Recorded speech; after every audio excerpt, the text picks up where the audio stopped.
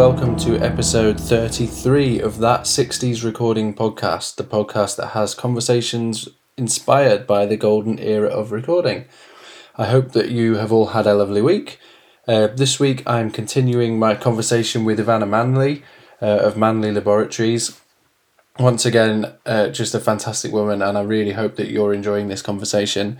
I should tell you before we begin that my isolated drum stems that I send out every week, which are the Beatles isolated drums. So I re-record tracks that Ringo has, well, not just Ringo, but re-record Beatles drums tracks, essentially, just for fun. And you can see them all on my website, allyouneedisdrums.com. And the isolated drums that I'm sending out this week are I Want to Hold Your Hand. One of my favourite ones, I absolutely don't know why I haven't got around to it yet. So that's what's coming out on Tuesday morning. So if you're listening to this podcast and haven't signed up to the mailing list, you can do that on my website. And also it will be live on my website, so you can just go and look there. And that's it. So here we go. Going to dive straight into part 2 of my conversation with Ivana Manley. Here we go.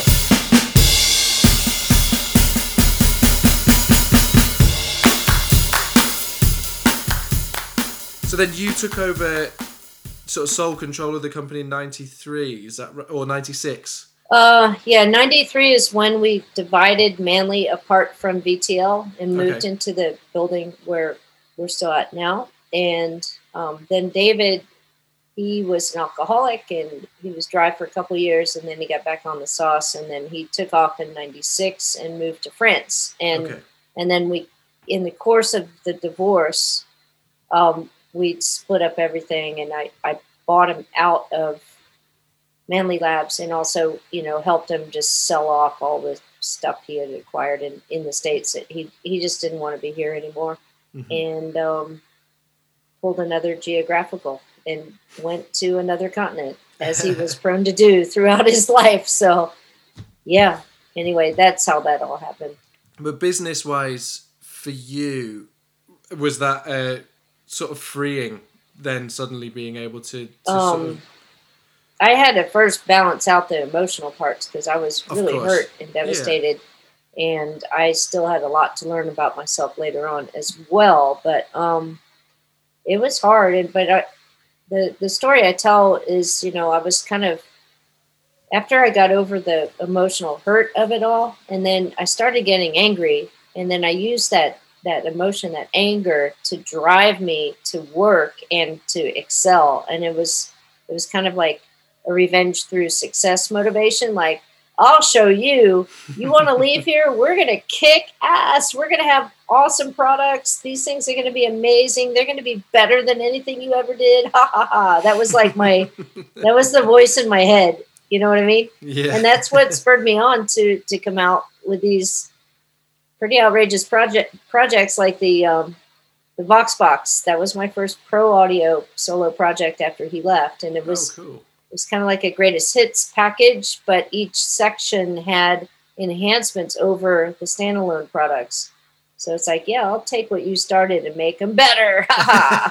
and then the Stingray amplifier was my first hi-fi design, and also, importantly, though, we had a good team at the factory. We all worked together on aspects of the design, like new transformer designs and layouts, and listening to this. And Paul gave us a new driver circuit to try, that kind of thing. So we did. It was a team effort, definitely. I don't want to take all the credit there. Did you definitely set your sights on specific pieces of gear that you wanted to create? What was your sort of in your mind's eye? In your mind's eye, what were you aiming for? So you made this the VoxBox, which is, like, as you say, a greatest hits of lots of things in one unit. But then, did you have a plan of what you kind of wanted to put out further down the line, or were you just focusing on one project at a time?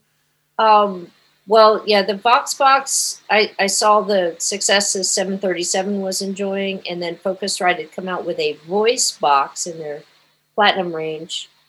And I'm like, well, they missed a good rhyming opportunity here. I'm going to make a combo unit called the VoxBox. And then, we needed a big badass EQ to go with it, and we had the big badass Variable Mu, so those those important pro audio building blocks. We had to nail that stuff down, but things came out as they came out. Yeah.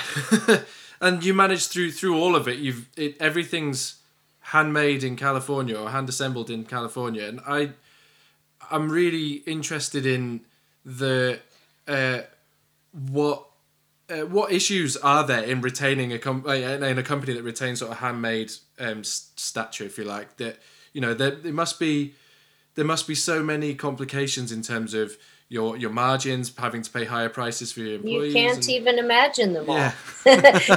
All of them. In fact, after this podcast, I'm going to get back down into solving the problems of the day. As I say, manufacturing is, you will never be bored. There is something popping up every day. There is a new surprise every day.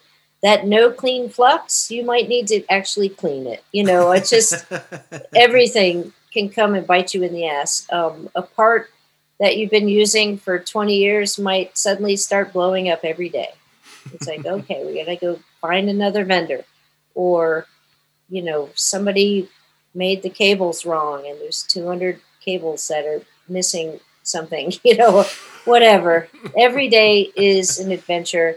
And we are talking about human beings building this gear, and humans are definitely not perfect, and there are issues every single day. Most people understand that, and sometimes we definitely stretch our customers' patience. I can admit that, and we ask for continued patience because sometimes things happen, and we just have to scramble and solve the problems. And there you go.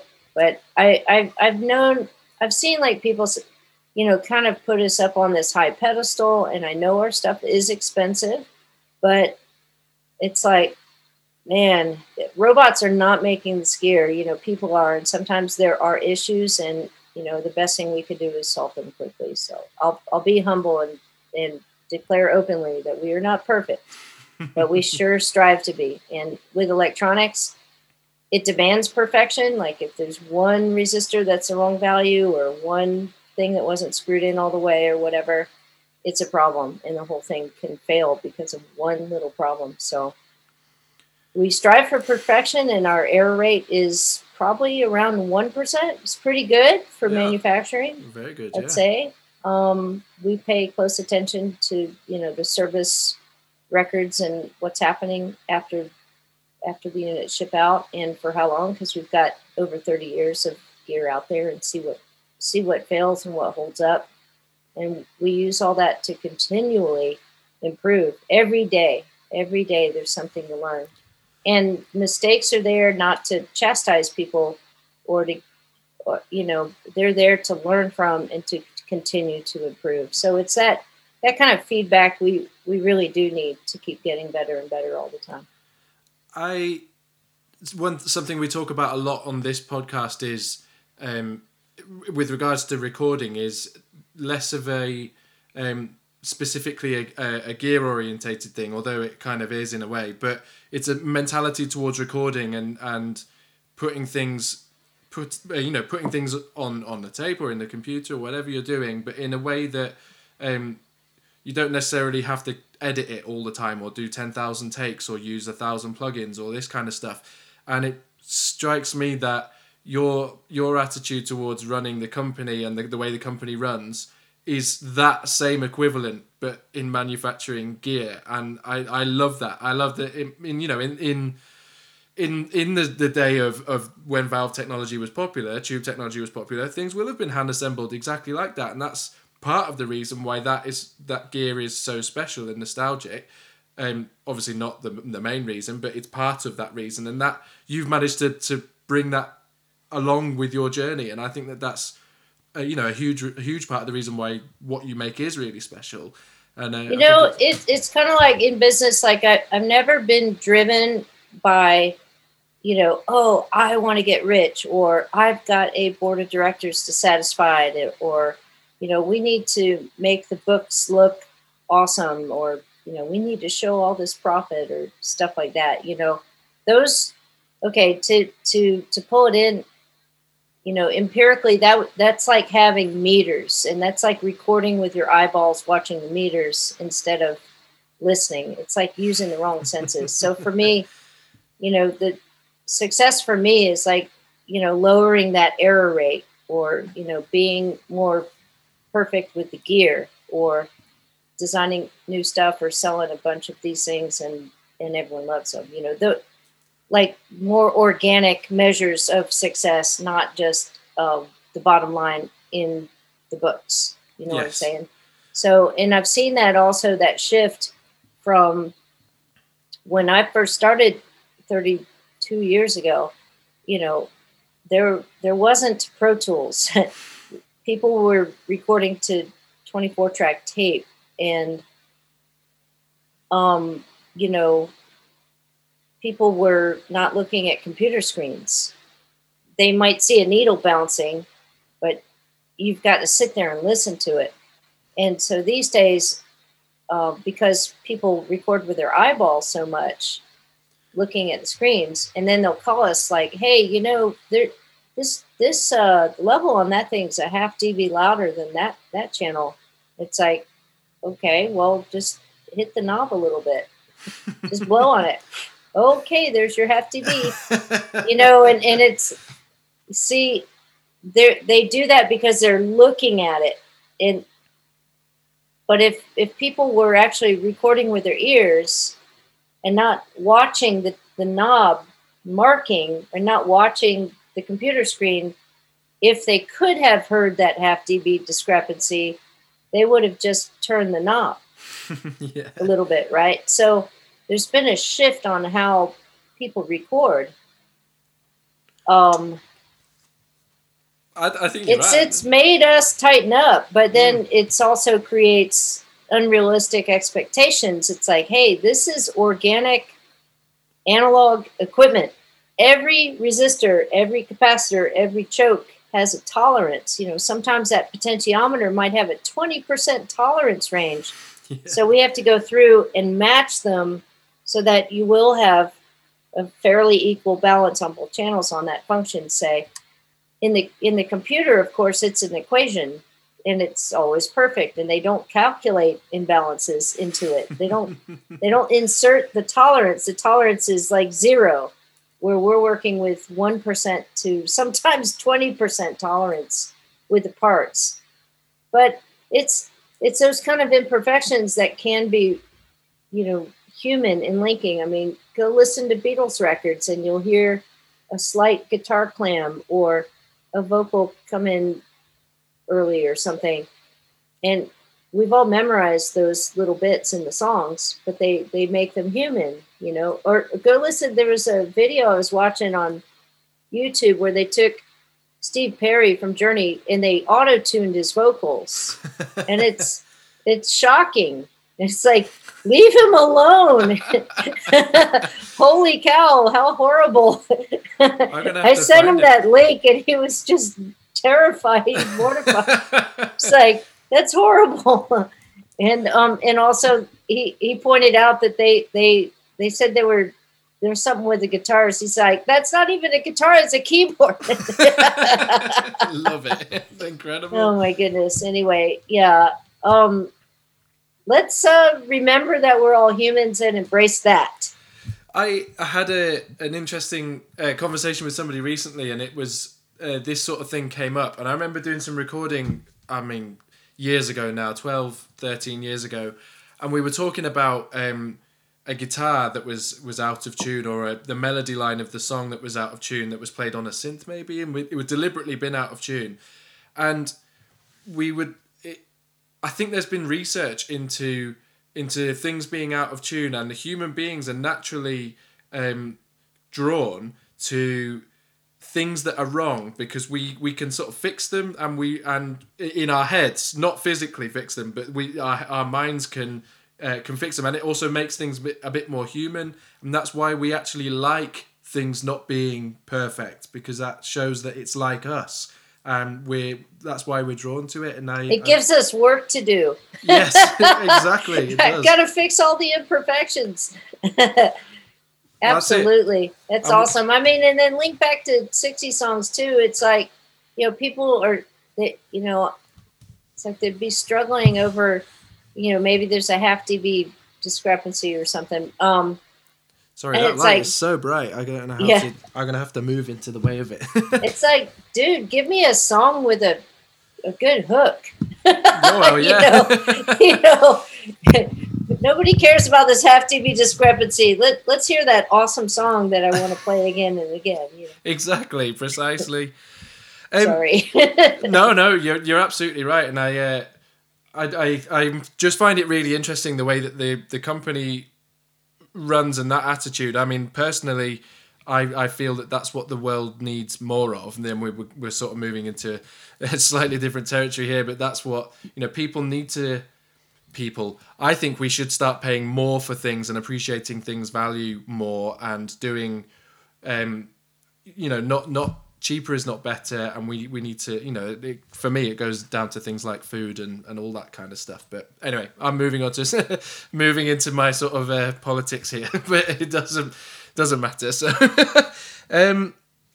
one of the things I wanted to get you to speak about, if you wouldn't mind, is a lot of the interviews that you give, you speak so eloquently about electronics and with such passion.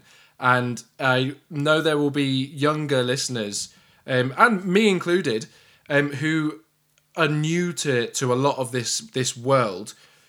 Could you explain how a valve works? But hearing it from somebody like you, I think it would be extra special. So I'd love you to just describe your understanding of the inner workings of a tube. Thanks. Well, I found it kind of hard to grasp some of these electronic concepts, early on. I mean, Ohm's law, I can get that. I can, write the equations and solve those easy things, and some of the more obscure things, like you can't see and you have to kind of visualize it. They were hard for me to grab initially, definitely. But don't give up. It depends like how you learn about it too. I was trying to learn. I was trying to read books and learn about these things early on in my career, and I found it very hard to get into my head. Actually, vacuum tubes are an amplifying device. The simplest form would be a bonode. That would be a light bulb. Okay, it has a heat of we would call a heater. It has an element, and you run a current through it, and it produces light and heat. So a vacuum tube has one of those things in it called the filament, and it's jammed inside a metal tube that's called the cathode.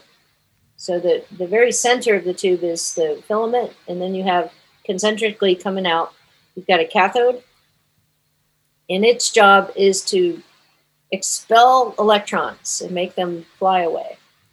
And they're going to fly away to another thing that's outside called an anode, a plate. So that would be the most simple vacuum tube with two elements. We're not going to count the filament. We're going to just count the cathode and the anode. That would be a diode. So in its simplest form, you can make a vacuum tube diode that's transmitting current one way but not the other. And then you can use those in a power supply to change AC into DC, for instance. So, those are very early examples there.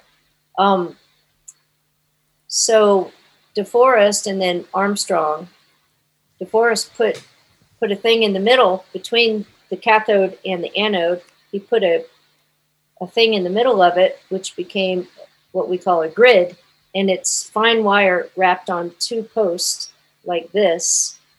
And it turns out that when you apply a voltage to that thing, you're controlling you're controlling the electron flow from the cathode to the anodes.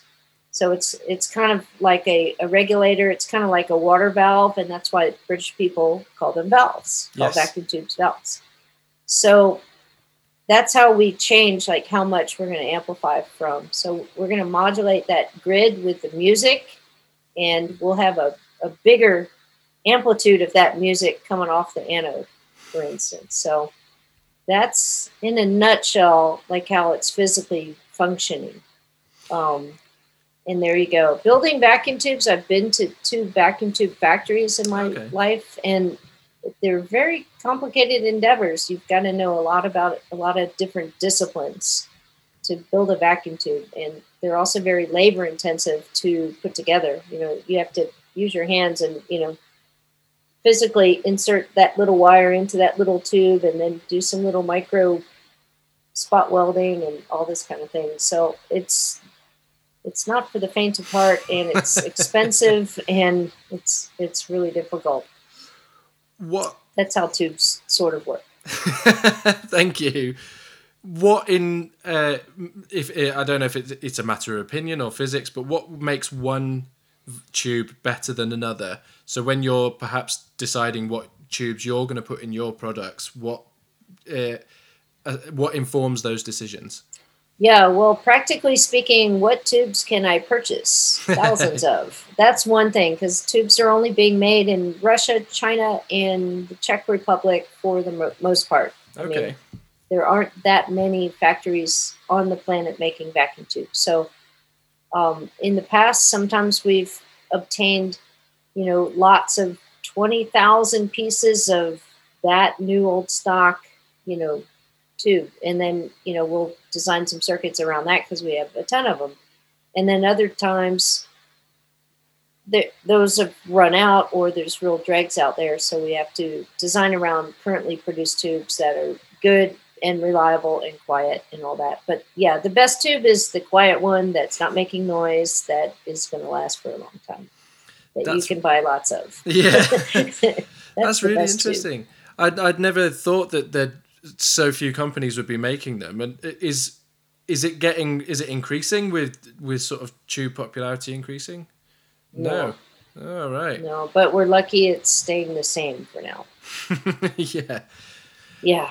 What's sort of next? I know that I was interested in, obviously you have a relationship with Universal Audio, and they've done the plug-in things, which is that's how I first came across Manley as a company was through plugins, and although that kind of goes against what you're doing in terms of physical gear, it's also a good way of introducing people to sort of the work, how analog gear works in a sort of easy got way. It. Yep.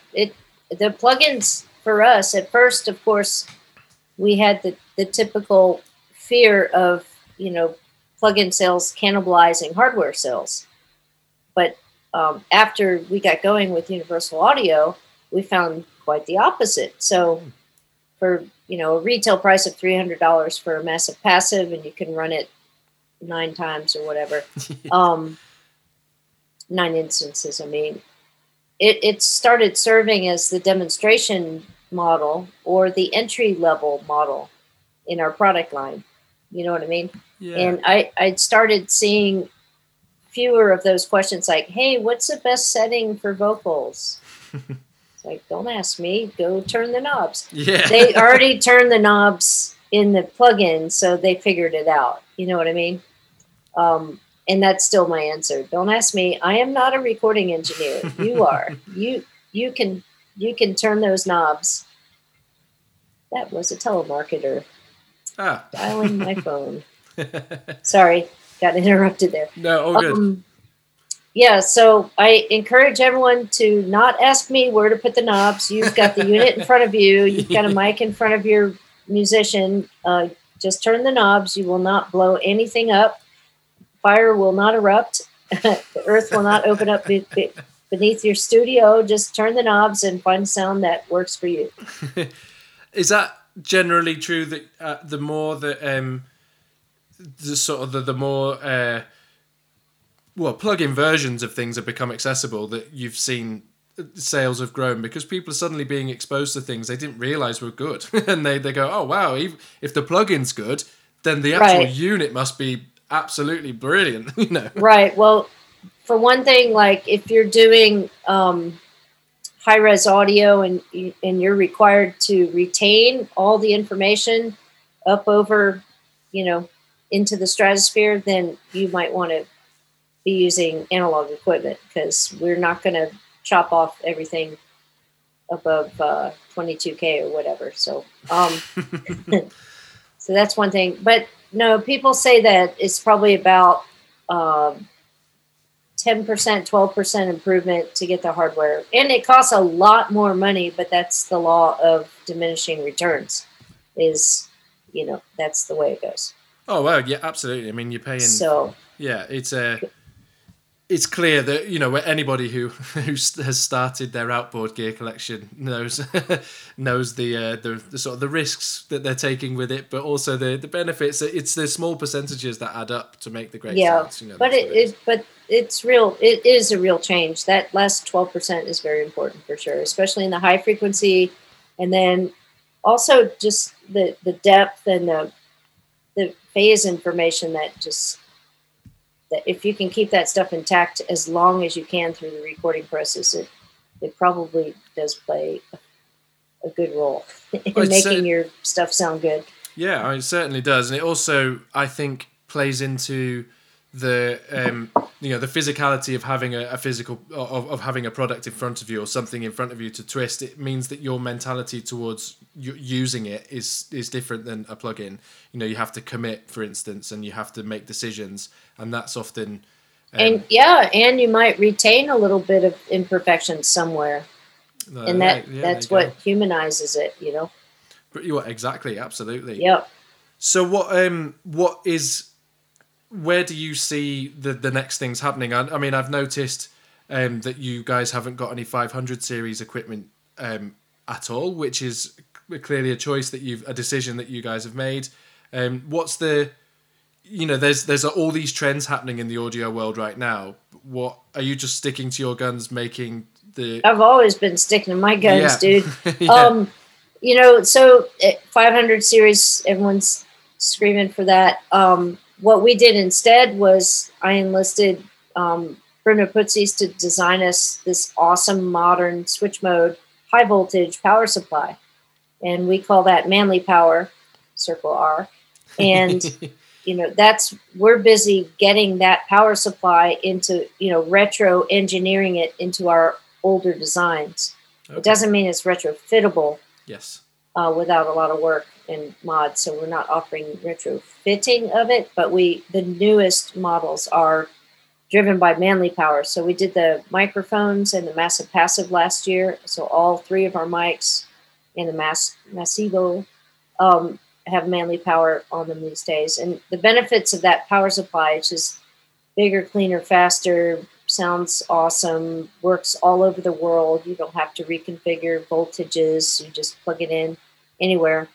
And, for us manufacturing, we can keep one product in stock, not, 240 volts, 220 volts, 120, 100 volt, so it simplifies our lives as well. And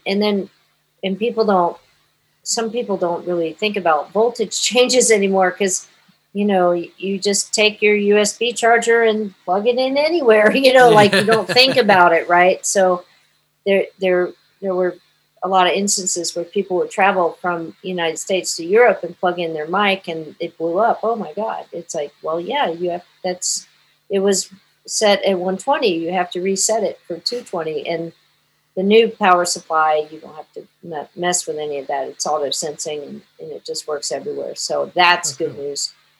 So see, that's where I put my focus was, definitely on what is weakest about the 500 series platform, especially for vacuum tubes. Yes. I don't want to hear about your plus and minus 15 or 18 or whatever.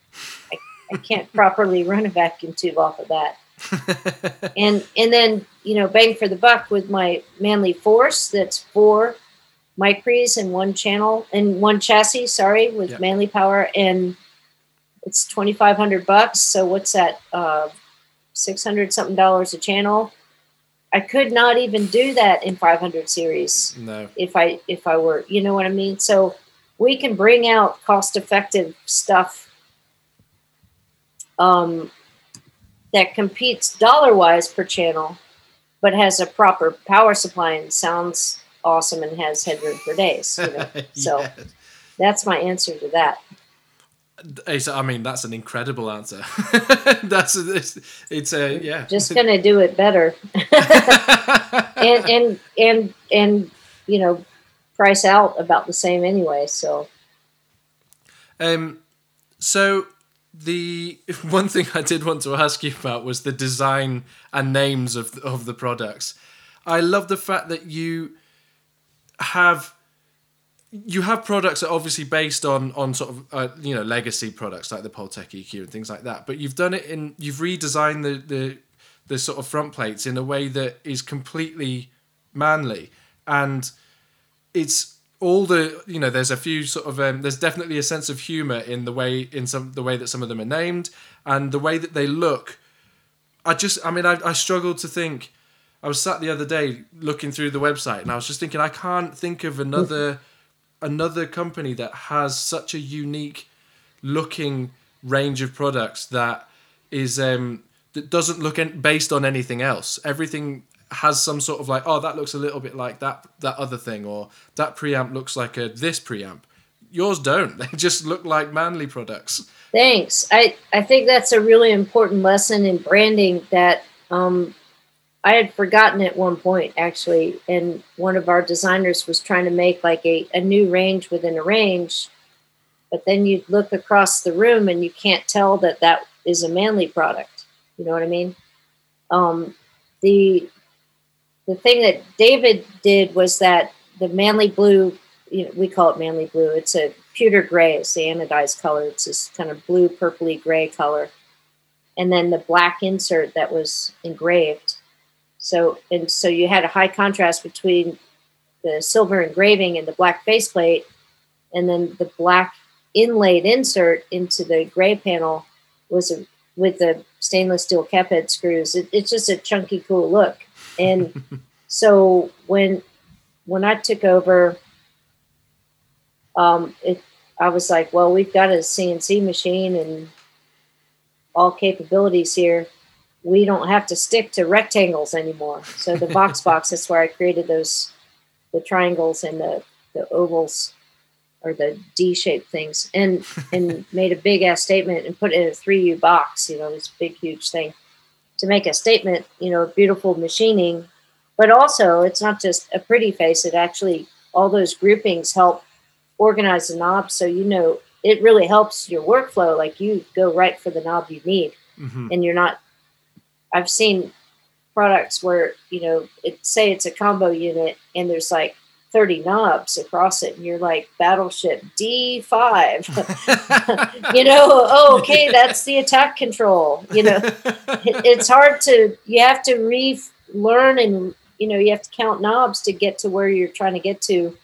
So that's why I started doing these shapes, grouping the sections of products so that it really helps you ergonomically as well. I think it does. Well, yeah. It's so elegant that it's sort of balancing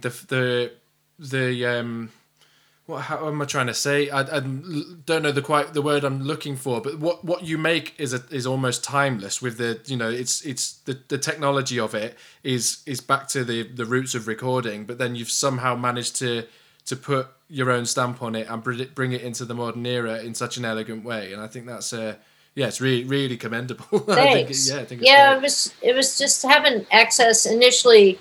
There was a machine shop next door to us at the first VTL factory, which we ended up acquiring. We bought it, and working so closely with the machinists there enabled us to explore some, advanced for audio gear machining. Not advanced as far as machining goes, but that look that David and Gary developed initially, I thought it was really cool looking. And it's important to keep that method going on and just expand on the shapes and so on. And then other things with like dressing the meters a little nicer. Like David used to initially, he always face mounted the meters. And then it's like, nah, people like it when you dress the meters up and, maybe machine some bezels around it or make a unique looking window or something like that. That makes the unit very, physically attractive to people. So,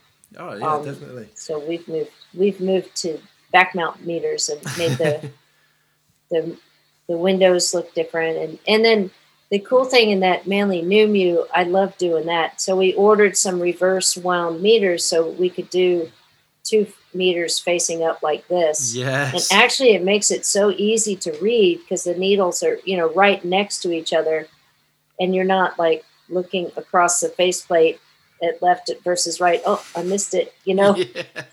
So it's cool. That's the as you were talking before you brought it up, that's the faceplate I had in my head was that NuMu compressor where I was thinking exactly that. I was going to ask you about it next. So I'm glad you brought it up. It's a cool design. It's but very yeah, cool. that's what we like doing, is just exploring, taking that method and then just making new creative shapes and so on. But oftentimes they'll start with me just sketching something on a piece of paper. Definitely. Oh, cool.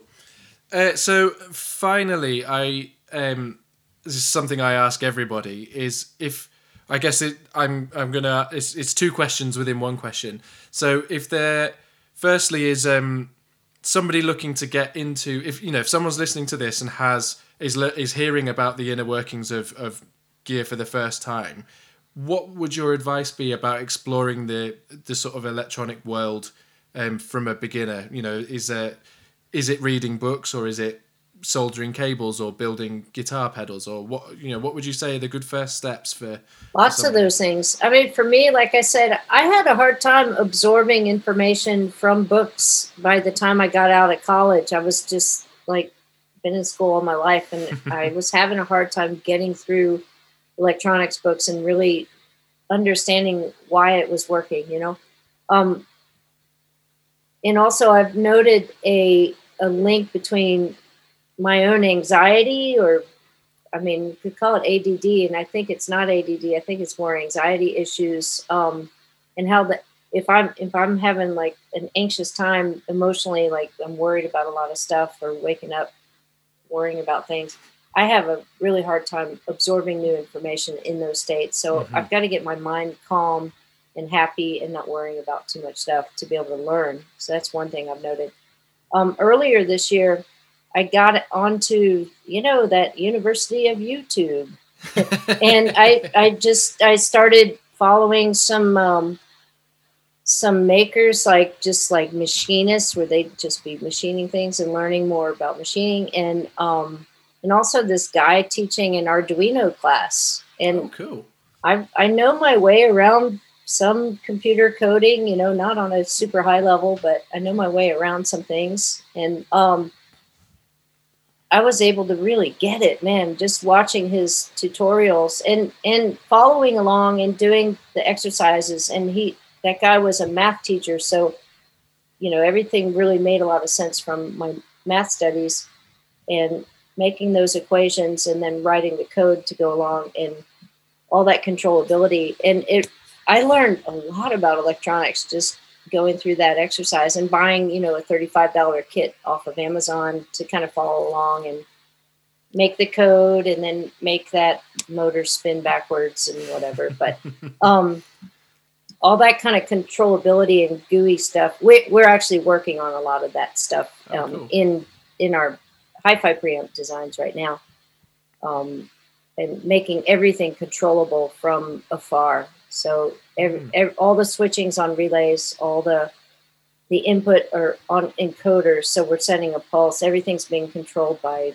a massive serial bus, basically. So from that, we can control them with apps and things like that. So as far as learning goes, I think that today there's so much information available on the internet, and lynda.com or whatever they're called now, and then all these YouTube tutorials. You can learn so much, and for me it was a lot easier to absorb the information that way. And then to just get a gig, like I did, I started at the bottommost rung at the factory, just learning how to solder.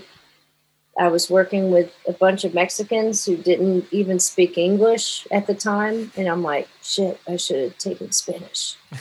I took French. There. I can't talk with these guys. I went back and took Spanish, so I could converse. But which brings me to another thing. Just communication skills in general are so important to be in any kind of working world.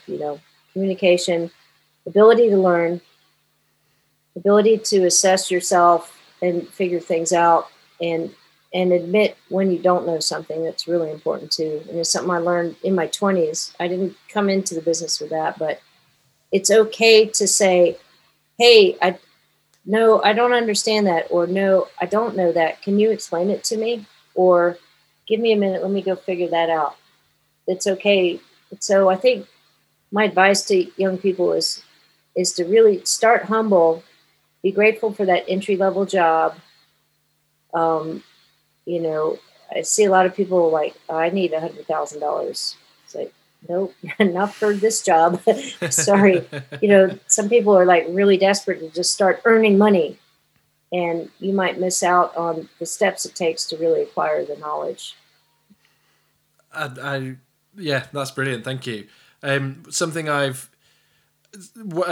sort of noted about your approach to things is obviously it's confident, but it's egoless. There seems to be no ego attached to the way that you approach things, and I hope so. Yeah, your willingness to learn and listen, and it just seems and it's sort of it's exactly what you've just said essentially. So I think that shows it. So yeah.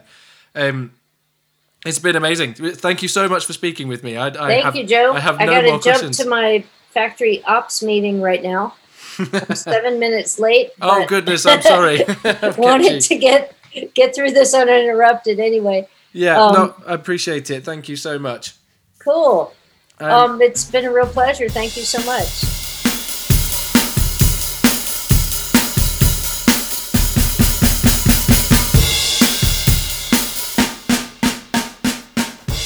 So there we have it, Ivana Manley from Manley Laboratories. And if you don't already, I would recommend going to check them out on Facebook, Instagram and all that kind of stuff. They're doing some really, really cool things. And I think that there's some more cool things coming in the pipeline. So that's it for this week. Next week, I am speaking with Alan Hyatt, which is a bit of an interesting episode. I have no doubt that you guys will not have heard of Alan Hyatt. Because if I'm honest, I hadn't either. But he came as a recommendation from a friend, and he is part of the distribution network of audio equipment.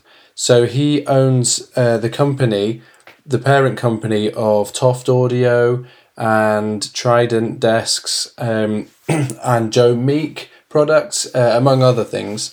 And it's a really fascinating insight into the way that side of the industry works. It's not a side of the industry that we get to hear about very often.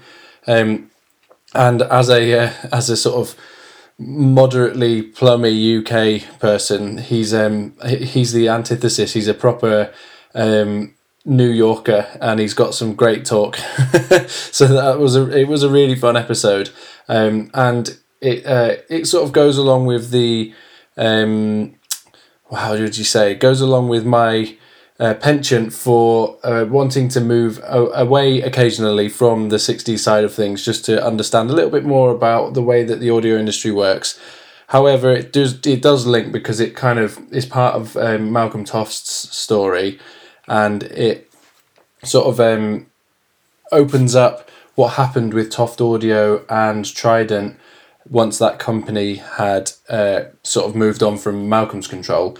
I just found it a really interesting insight into the way that the industry works. So that's coming next week. That just leaves me to say, if you'd like to get in touch with me, you can do that on Instagram or Facebook at All You Need Is Drums. My email address is joe@allyouneedisdrums.com. If you'd like to support the podcast by buying a mug, you can do that at my website, allyouneedisdrums.com. There's a link to the shop there. And please do that, because it would be really appreciated. Thank you. Big thanks to Joe Kane for the intro and outro music he supplies, and my good friend David Henshaw for the artwork that he supplies. And I will see you next week. Goodbye.